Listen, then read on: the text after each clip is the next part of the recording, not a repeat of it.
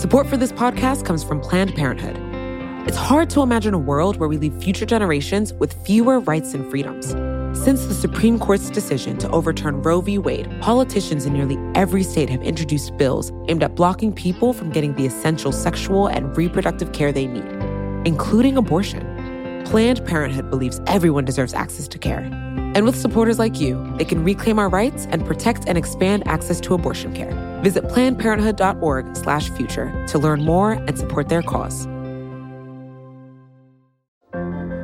What does it take to be an entrepreneur, and how is it changing in our ever-evolving business landscape? This is Scott Galloway, host of the Prop G podcast and an entrepreneur myself. Right now, we've got a special 3-part series running all about the future of entrepreneurship. We're answering your questions on work-life balance, how to raise capital for your business, and more. Because when you're an entrepreneur, it's always important to look ahead at what's to come. So tune in to the Future of Entrepreneurship, a Prop G Pod special sponsored by Mercury. You can find it on the Prop G Pod feed or wherever you get your podcasts.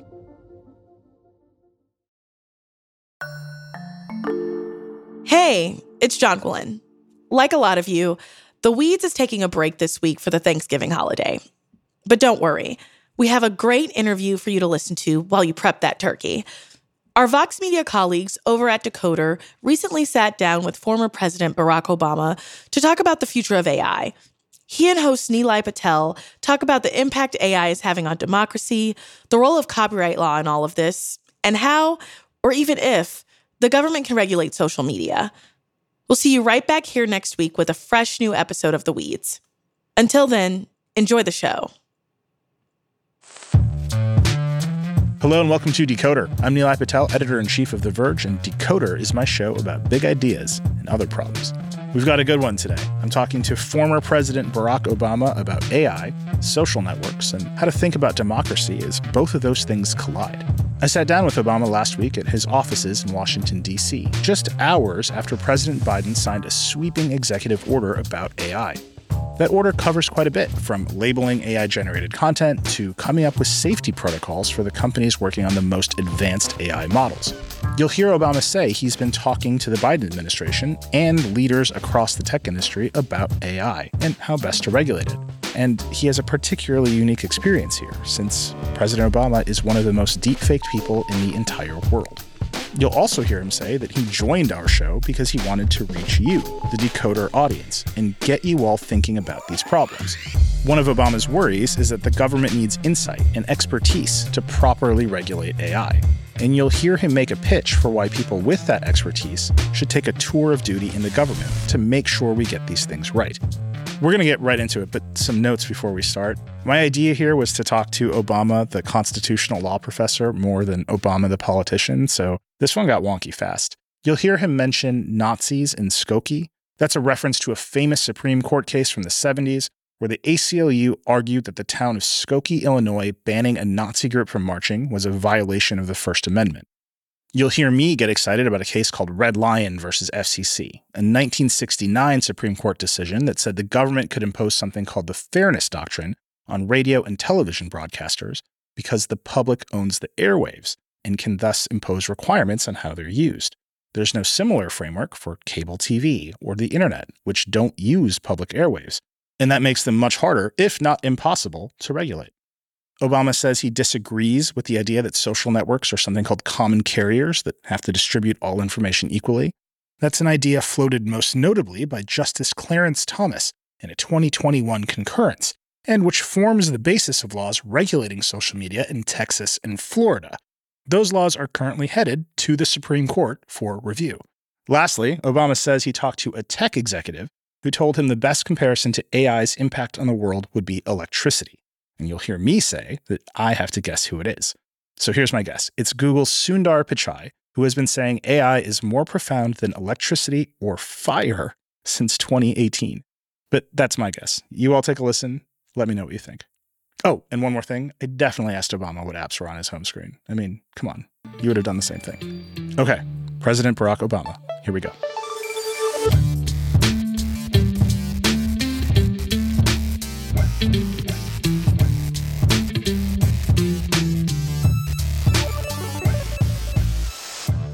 President Barack Obama, you're the 44th President of the United States. We're here at the Obama Foundation. Welcome to Decoder. It is great to be here. Thank you for having me. I am really excited to talk to you. There's a lot to talk about. Yeah. We are here on the occasion of President Biden signing an executive order about AI. I would describe this order as sweeping. I think it's over 100 pages long. There's a lot of ideas in it. Right. Everything from regulating biosynthesis with AI. There's some safety regulations in there. It mandates something called red teaming, transparency, watermarking. These feel like new challenges, like very new challenges for the government's relationship with technology. I want to start with a decoder question. What is your framework for thinking about these challenges and how you evaluate them? This is something that I've been interested in for a while. So back in 2015, 2016, as we were watching the landscape transformed by social media and the information revolution impacting every aspect of our lives, I started getting in conversations about artificial intelligence and this next phase, this next wave that might be coming. And I think one of the lessons that we got from the transformation of our media landscape was that incredible innovation, incredible promise, incredible good can come out of it. But there are a bunch of unintended consequences, and that we have to be maybe a little more intentional about how our democracies interact with what is primarily being generated out of the private sector. And what rules of the road are we setting up? And how can we make sure that we maximize the good and maybe minimize some of the bad? So I commissioned my science guy, John Holdren, along with John Podesta, who had been a former chief of staff and worked on climate change issues. Let's pull together some experts to figure this out. And we issued a big report in my last year. The interesting thing even then was people felt enormously promising technology, but we may be overhyping how quick it's going to come. And as we've seen just in the last year or two, even those who are developing these large language models, who are in the weeds with these programs, are starting to realize this thing is moving faster and is potentially even more powerful than we originally imagined. So my framework, and in conversations with government officials, private sector, academics, the framework I emerged from is that this is going to be a transformative technology. It's already, in all kinds of small ways, but very broadly, changing the shape of our economy. In some ways, even our search engines, basic stuff that we take for granted is already operating under some AI principles, but this is going to be turbocharged. It's going to impact how we make stuff, how we deliver services, how we get information. And the potential for us to have enormous medical breakthroughs, the potential for us to be able to provide individualized tutoring for kids in remote areas, the potential for us to solve some of our energy challenges and deal with greenhouse gases.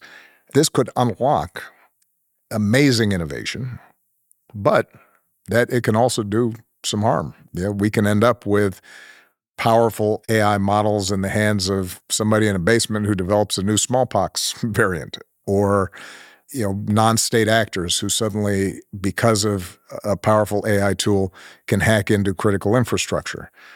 Or maybe less dramatically, AI infiltrating the lives of our children in ways that we didn't intend, in some cases the way social media has. So what that means then is that I think the government, as an expression of our democracy, needs to be aware of what's going on. Those who are developing these frontier systems need to be transparent. I don't believe that we should try to put the genie back in the bottle and be anti-tech because of all the enormous potential.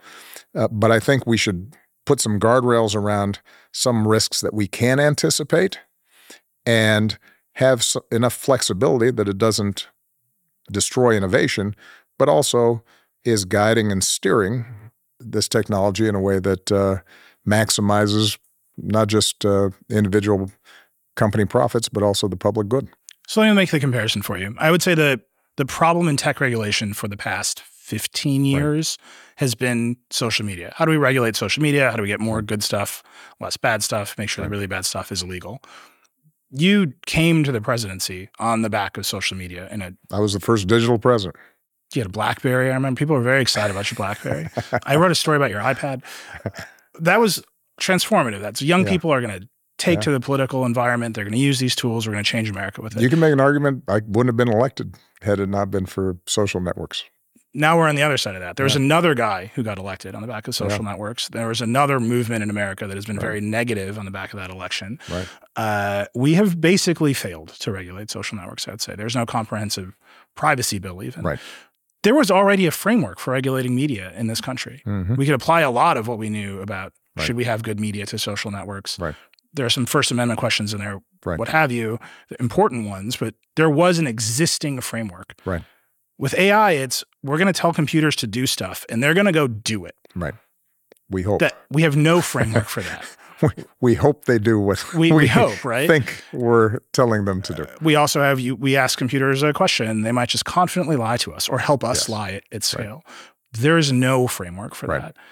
What do you think you can pull from this sort of failure to regulate social media into this new environment such that we get it right this time? Or do anything at all? Well, this is part of the reason why I think what the Biden administration did today in putting out the EO, the work they've done is so important. Not because it's the end point, but because it's really the beginning of building out a framework. When you mentioned how this executive order has a bunch of different stuff in it, what that reflects is we don't know all the problems that are going to arise out of this.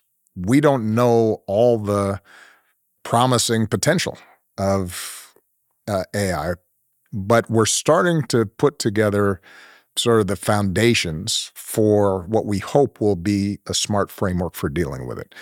In some cases, what AI is going to do is to accelerate advances in, let's say, medicine. We've already seen, for example, with things like protein folding and the breakthroughs that can take place that would not have happened had it not been for some of these AI tools. And we want to make sure that that's done safely. We want to make sure that it's done responsibly. And it may be that we already have some laws in place that can manage that. There may be some novel developments in AI where an existing agency, an existing law just doesn't work. If we're dealing with the alignment problem and we want to make sure that some of these large language models where even the developers aren't entirely confident about what these models are doing, what the computer's thinking or doing, well, in that case, we're going to have to figure out what are the red teaming, what are the testing regimens. And in talking to the companies themselves, they will acknowledge that their safety protocols and their testing regimens, et cetera, may not be where they need to be yet. And I think it's entirely appropriate then for us to plant a flag and say, all right, frontier companies, you need to disclose what your safety protocols are to make sure that we don't have rogue programs going off and hacking into our financial system, for example. Tell us what tests you're using. Make sure that we have some independent verification that right now this stuff is working.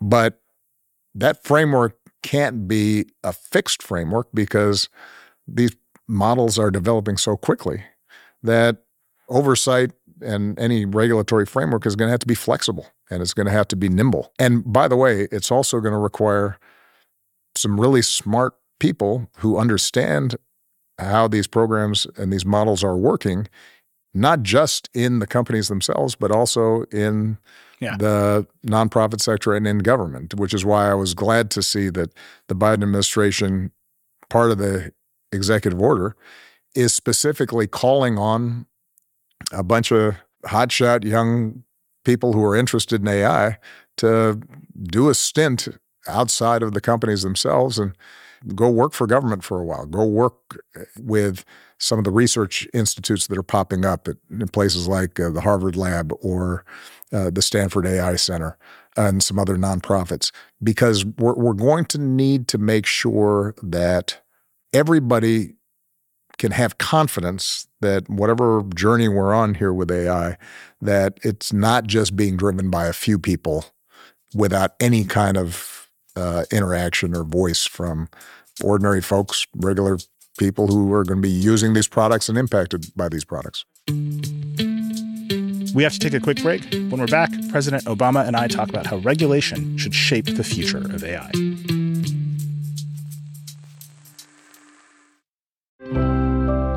Support for this podcast comes from Planned Parenthood. Your body is your own. That's why Planned Parenthood is committed to ensuring that everyone has the information and resources they need to make their own decisions about their bodies, including abortion care. Today, lawmakers who oppose abortion are challenging Planned Parenthood. Affordable, high-quality basic health care for more than 2 million people is at stake. Planned Parenthood believes that health care is a basic human right. That's why they fight every day to push for common-sense policies that protect our right to control our own bodies. They also work tirelessly to oppose the onslaught of new policies aimed at interfering with personal decisions best left to patients and their doctors. They won't give up, and they won't back down. You can join Planned Parenthood in the fight to help make sure that the next generation can decide their own futures. The organization needs your support now more than ever. With supporters like you, they can reclaim our rights and protect and expand access to abortion care. Visit PlannedParenthood.org/future to learn more and support their cause. Support for The Weeds comes from Burrow. Okay, are you ready for the understatement of the century? Buying furniture can be frustrating. You end up visiting a bunch of stores searching aimlessly for the right pieces to match your home, then spend hours trying to get those pieces together, or together again if you got it wrong the first time. And that's even if you were able to get it through the door. Burrow is a furniture company that wants to make the whole thing easier. Burrow's new Dune line features a contemporary yet timeless look inspired by the craftsmanship of classic mid-century construction. If you're looking to bring a sense of luxury, comfort, and durability to your outdoor spaces, you might want to consider Burrow. Like all of Burrow's pieces, they offer easy assembly and disassembly so you can move or store them away as needed. Not only that, they ship straight to your door for free. Listeners of The Weeds can get 15% off their first order at burrow.com/weeds. That's Burrow, BURROW.com/weeds for 15% off. Burrow.com/weeds.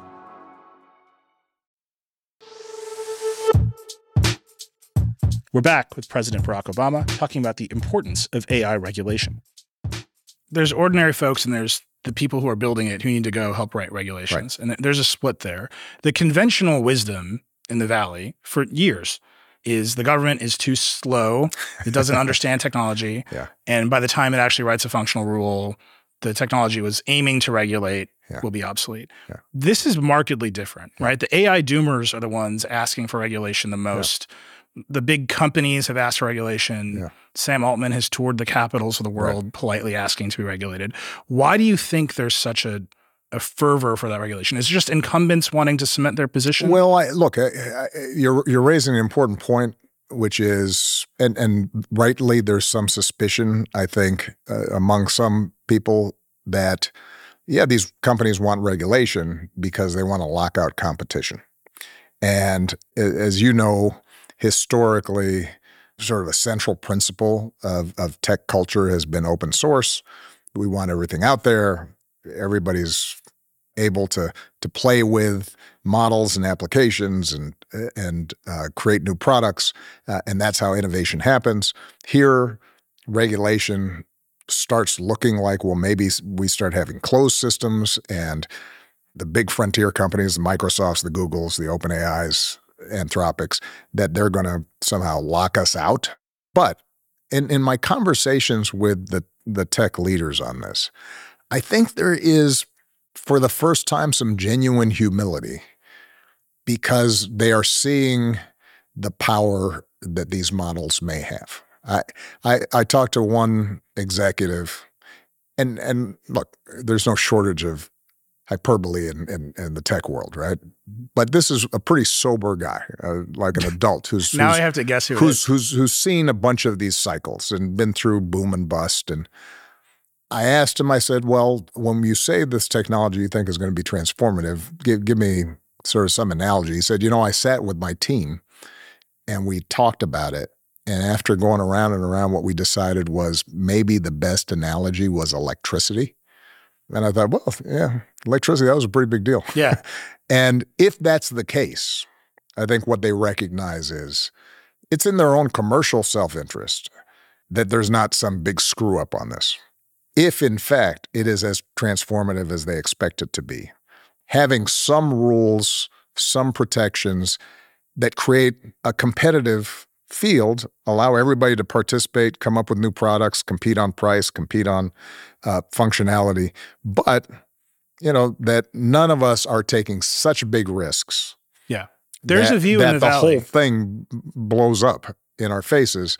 I do think that there is sincere concern that if we just have an unfettered race to the bottom, that this could end up choking off the goose that might be laying a bunch of golden eggs. There is the view in the valley, though, that any constraint on technology is bad. Yeah, and I disagree with that. Any caution, any principle where you might slow down is the enemy of progress, and the net good is better if we just race that as fast as possible. In fairness, that's not just in the valley. That's in every business I know. It's not like Wall Street loves regulation. It's not as if manufacturers are really keen for government to micromanage how they produce goods.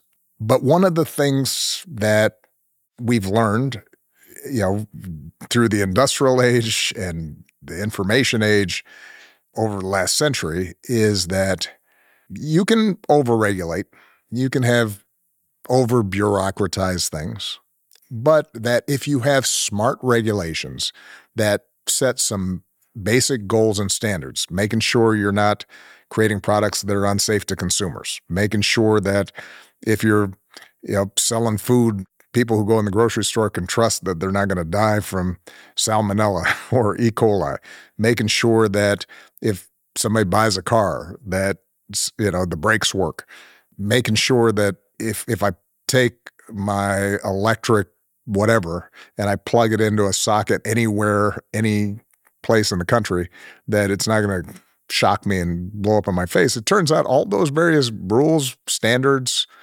actually create marketplaces and are good for business. And innovation then develops around those rules. So it's not an argument that I think part of what happens in the tech community is the sense that we're smarter than everybody else.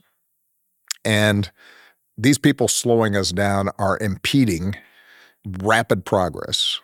And when you look at the history of innovation, it turns out that having some smart guideposts around which innovation takes place not only doesn't slow things down, in some cases, it actually raises standards and accelerates progress. There were a bunch of folks who said, look, you're going to kill the automobile if you put airbags in there. Well, it turns out actually people figured out, we can actually put airbags in there and make them safer, and over time, the costs go down and everybody's better off. There's a really difficult part in this EO about provenance. Yeah. Watermarking content, right. Making sure people can see it's AI generated. You are among the most deep faked absolutely. People in the world. Well, because what I realized is when I left office, I'd probably been filmed and recorded more than any human in history just because I happened to be the first president when the smartphone came out.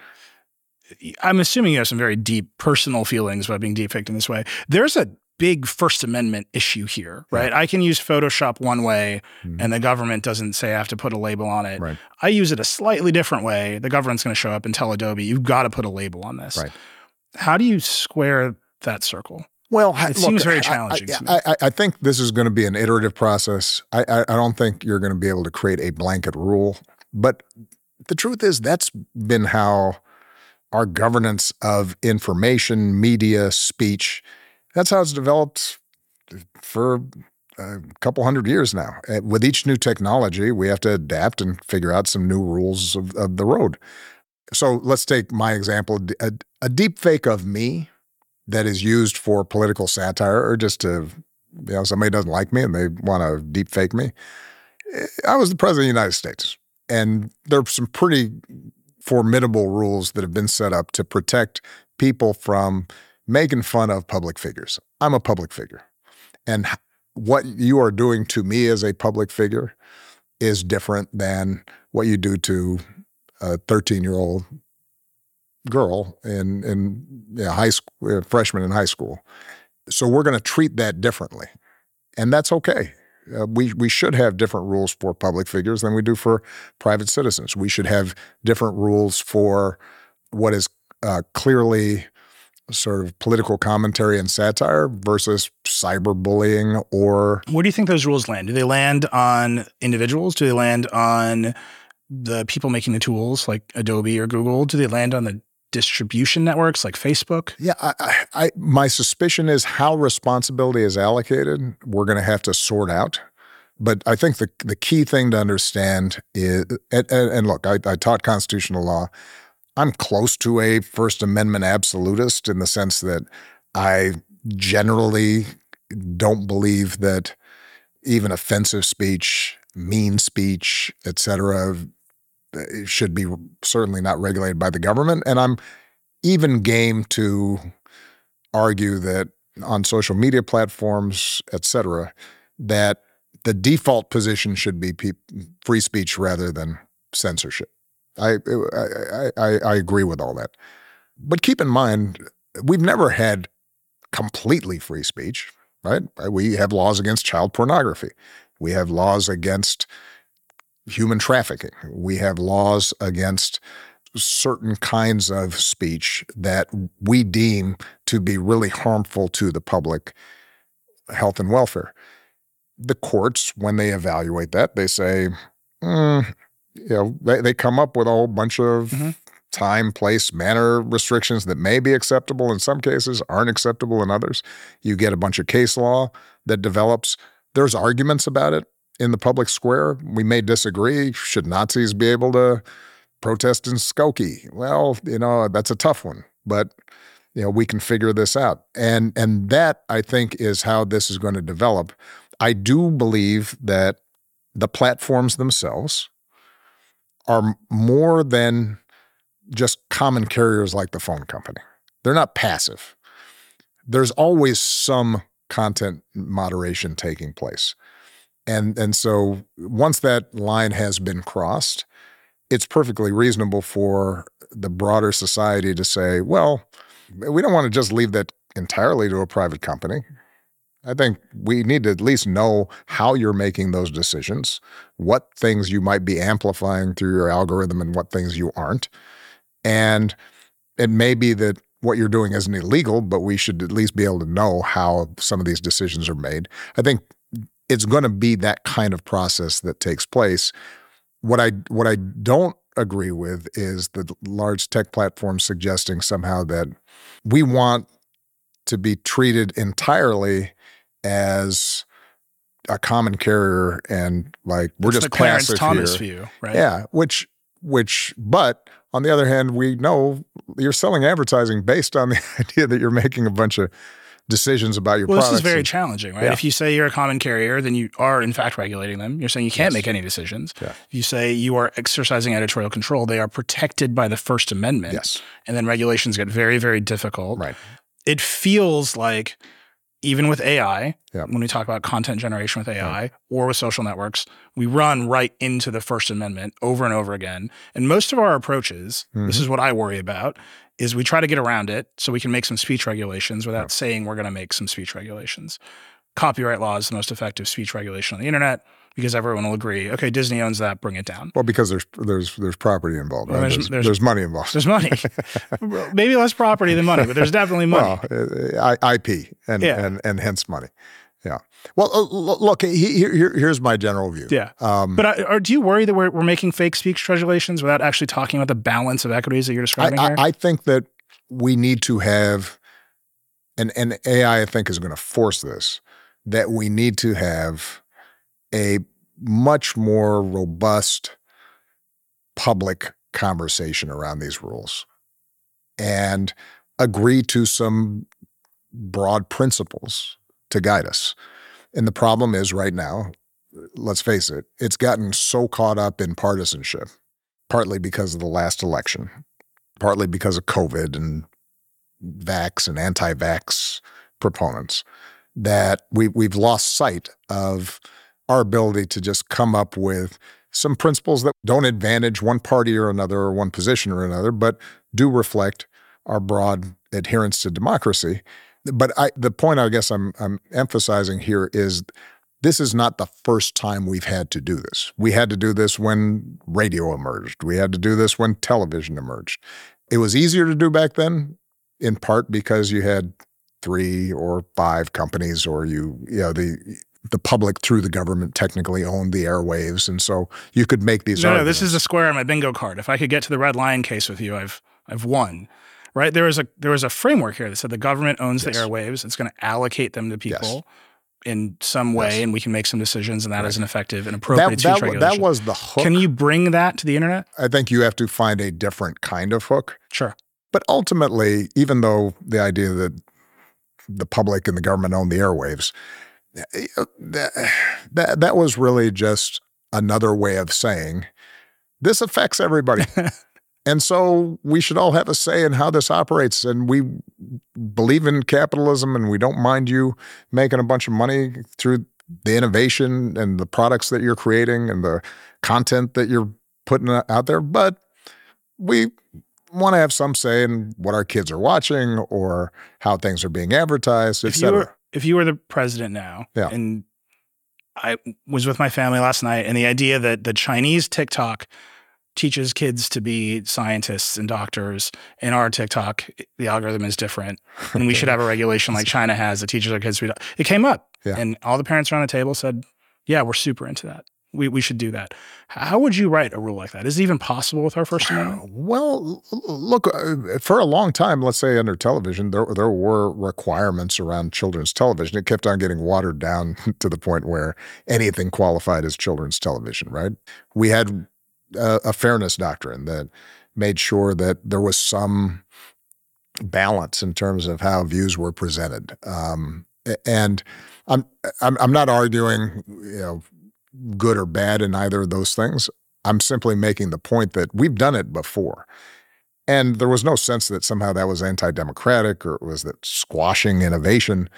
It was just an understanding that we live in a democracy. So we kind of set up rules so that we think the democracy works as better rather than worse, and everybody has some say in it. The idea behind the First Amendment is we're going to have a marketplace of ideas, that these ideas battle themselves out. And ultimately, we can all judge better ideas versus worse ideas. And I deeply believe in that core principle. We are going to have to adapt to the fact that now there is so much content, there are so few regulators, everybody's can throw up any idea out there, even if it's sexist, racist, violent, et cetera. And that makes it a little bit harder than it did when we only had 3 TV stations or a handful of radio stations or what have you. But the principle still applies, which is how do we create a deliberative process where the average citizen can hear a bunch of different viewpoints and then say, you know what, here's what I agree with, here's what I don't agree with, and hopefully through that process we get better outcomes. We need to take another break. When we return, we'll talk to President Obama about what happens when AI and social media collide.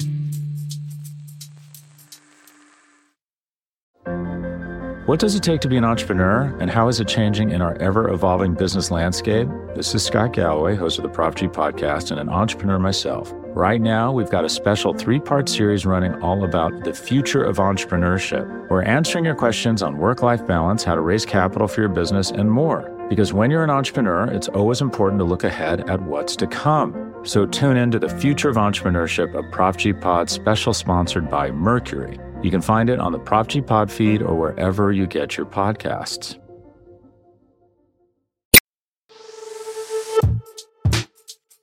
We're back with President Barack Obama, and we're ready to dive into what generative AI means for free speech and the internet. Let me crash the 2 themes of our conversation together, AI and the social platforms. Meta just had earnings. Yeah. Mark Zuckerberg was on the earnings call, and he said, for our feed apps, Instagram, Facebook, Threads, for the feed apps, I think that over time, more of the content that people consume is either going to be generated or edited by AI. Mm-hmm. So he envisions a world in which social networks are showing people perhaps exactly what they want to see. Absolutely. Inside of their preferences, right. Much like advertising that keeps them engaged. Should we regulate that away? Should we tell them to stop? Should we embrace this as a way to show people more content that they're willing to see that might expand their worldview? This is something I've been wrestling with for a while. I gave a speech about misinformation and our information silos at Stanford last year. I am concerned about business models that just feed people exactly what they already believe and agree with, and all designed to sell them stuff. Do I think that's great for democracy? No. Do I think that that's something that the government itself can regulate? I'm skeptical that you can come up with perfect regulations there.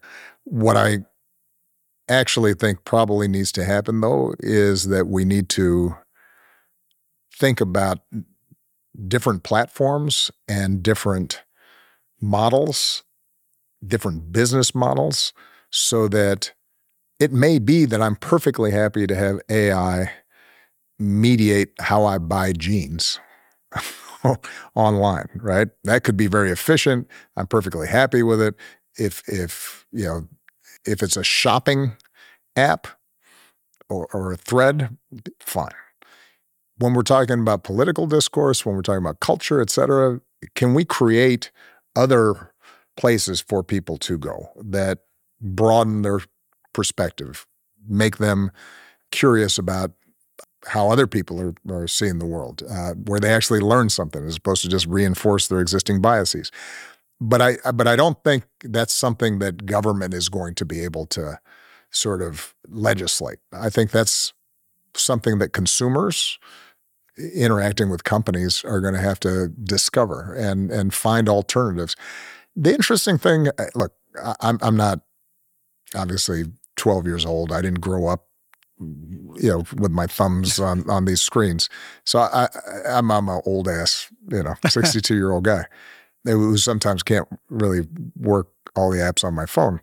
But I do have two daughters who are in their 20s, and it's interesting the degree to which at a certain point they have found almost every app, social media app, thread, getting kind of boring after a while. It gets old. Precisely because all it's doing is telling them what you already know or what the program thinks you want to know or what you want to see. So you're not surprised anymore. You're not discovering anything anymore. You're not learning anymore. So I think there's a promise to how we can, there's a market, let's put it that way. I think there's a market for products that don't just do that. Mm-hmm. It's the same reason why, people have asked me around AI, are there going to still be artists around and singers and actors, or is it all going to be computer generated stuff? And my answer is, for elevator music, AI is going to work fine. For a bunch of elevator musicians just freaked out, dude.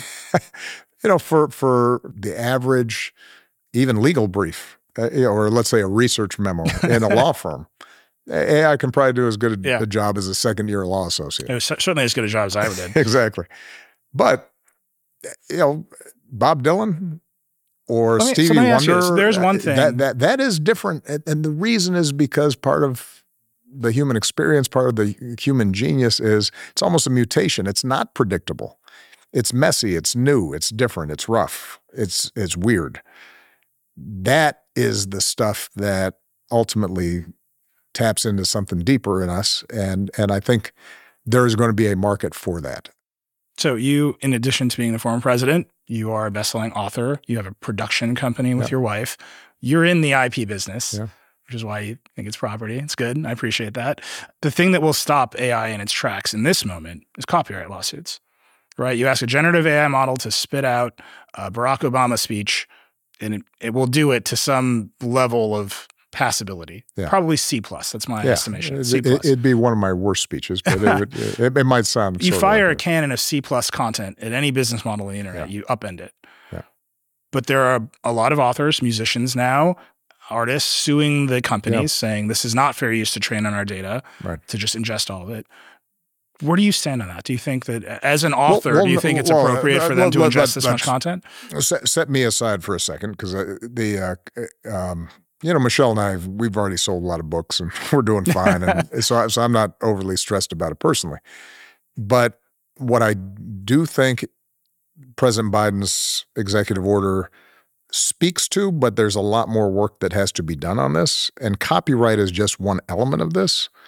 If AI turns out to be as pervasive and as powerful as its proponents expect, and I have to say, the more I look into it, I think it is going to be that disruptive. We are going to have to think about not just intellectual property, we're going to have to think about jobs and the economy differently. And not all these problems are going to be solved inside of industry. So what do I mean by that?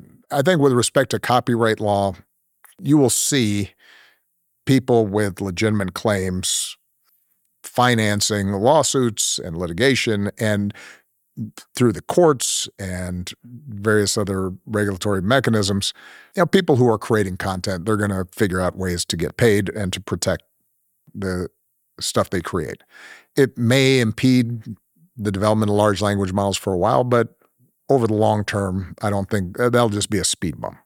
The broader question is going to be what happens when 10% of existing jobs now definitively can be done better by some large language model or other variant of AI. Are we going to have to re-examine how we educate our kids and what jobs are going to be available? And the truth of the matter is that during my presidency, there was, I think, a little bit of naivete where people would say, the answer to lifting people out of poverty and making sure they have high enough wages is we're going to retrain them and we're going to educate them and they should all become coders because that's the future. Well, if AI is coding better than all but the very best coders, if ChatGPT can generate a research memo better than the third, fourth year associate, maybe not the partner, who's got a particular expertise or judgment, now what are you telling young people coming up? I think we're going to have to start having conversations about how do we pay those jobs that can't be done by AI? How do we pay those better? Healthcare, nursing, teaching, childcare, art, things that are really important to our lives, but maybe commercially, historically, have not paid as well. Are we going to have to think about the length of the work week and how we share jobs? Are we going to have to think about the fact that more people choose to operate like independent contractors, but where are they getting their healthcare from and where are they getting their retirement from, right? Those are the kinds of conversations that I think we're going to have to start having to deal with. And that's why I'm glad that President Biden's EO begins that conversation. Again, I can't emphasize enough, because I think you'll see some people saying, well, we still don't have tough regulations. Where's the teeth in this? We're not forcing these big companies to do X, Y, Z as quickly as we should. That I think this administration understands, and I've certainly emphasized in conversations with them, this is just the start. And we're, this is going to unfold over the next 2, 3, 4, 5 years. And by the way, it's going to be unfolding internationally. There's going to be a conference this week in England around international safety standards on AI. Vice President Harris is going to be attending. I think that's a good thing, because part of the challenge here is we're going to have some cross-border frameworks and regulations and standards and norms. That's part of what makes this different and harder to manage than the advent of radio and television, because the internet, by definition, is a worldwide phenomenon. I got to ask, have you used these tools? Have you had the aha moment where the computer's talking to you? Have you generated a picture of yourself? I have used some of these tools during the course of, these conversations and this research. And, it's fun. Has Bing flirted with you yet? It flirts with everybody, I hear. Bing didn't flirt with me, but, the way they're designed, and I've actually raised this with some of the designers, in some cases they're designed to anthropomorphize, to make it feel like you are talking to a human, right? It's like, can we pass the Turing test, right? That's a specific objective because it makes it seem more magical. And in some cases, it improves function, but in some cases, it just makes it cooler. And so there's a little pizzazz there, and people are interested in it. I have to tell you that generally speaking, though, the way I think about AI is as a tool, not a buddy. And I think part of what we're going to need to do as these models get more powerful, and this is where I do think government can help, is also just educating the public on what these models can do and what they can't do. These are really powerful extensions of yourself and tools, but also reflections of yourself. And so don't get confused and think that somehow what you're seeing in the mirror is some other consciousness. A lot of times this is just feeding back to you. You just want Bing to flirt with you. This is what I felt personally very, very deeply. Yeah. All right, last question. Yeah. I need to know this. It's very important to me. What are the 4 apps in your iPhone dock? 4 apps at the bottom. I've got Safari. Key. I've got my text, the green box. You're a blue bubble. Do you give people any crap for being a green bubble? No, I'm okay. All right. I've got my email, and I have my music. That's it.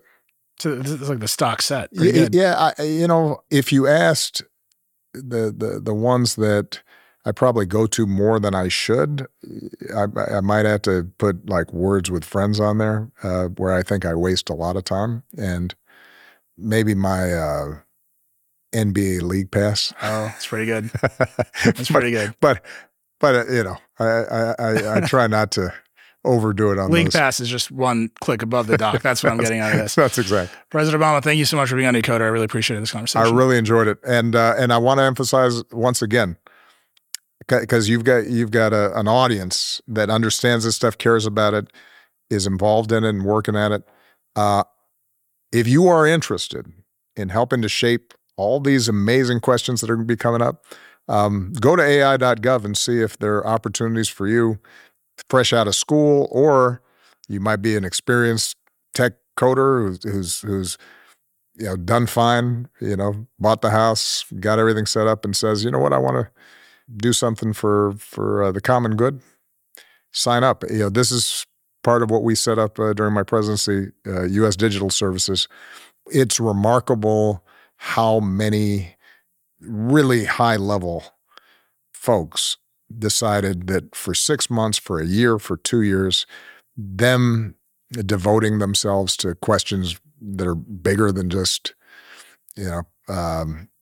what the latest app, or video game was, turned out to be really important to them and meaningful to them. And attracting that kind of talent into this field with that perspective, I think is going to be vital.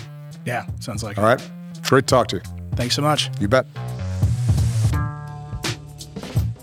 I'd like to thank President Barack Obama for taking the time to join Decoder, and I'd like to thank you for listening. I hope you enjoyed it. Here's some news. Next year, we're planning to bring you more episodes of Decoder every week. And so I'd love to hear what you want us to do more of. You can email us at decoder@The Verge. I really do read every email. Or you can hit me up directly on Threads. I'm at Reckless1280. We also have a TikTok. You can check it out. It's at DecoderPod. It's a lot of fun. I have been told I need to start a TikTok account so I can start replying to the comments. I'm going to do it. If you like Decoder, please share it with your friends and subscribe wherever you get your podcasts. If you really like the show, hit us with that 5-star review. Decoder is a production of The Verge and part of the Vox Media Podcast Network. Today's episode was produced by Kate Cox and Nick Stott. It was edited by Callie Wright. The Decoder music is by Breakmaster Cylinder, and our executive producer is Eleanor Donovan. We'll see you next time.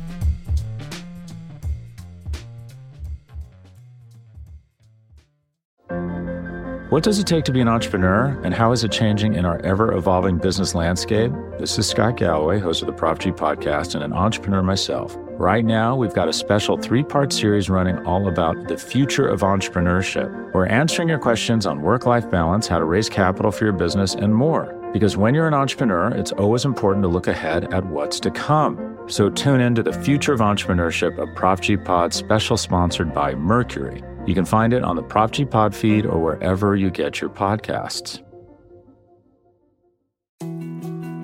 More to-dos, less time, and an infinite number of tools to keep track of. Sometimes doing business has never felt harder, but you don't need a miracle to hit your goals. You can just use HubSpot, because their all-in-one customer platform can make growing your business infinitely easier. Imagine this: high-quality leads, fast closing deals, wildly happy customers, and more benchmark-breaking quarters. It's not a miracle, it's HubSpot. Visit HubSpot.com to get started today.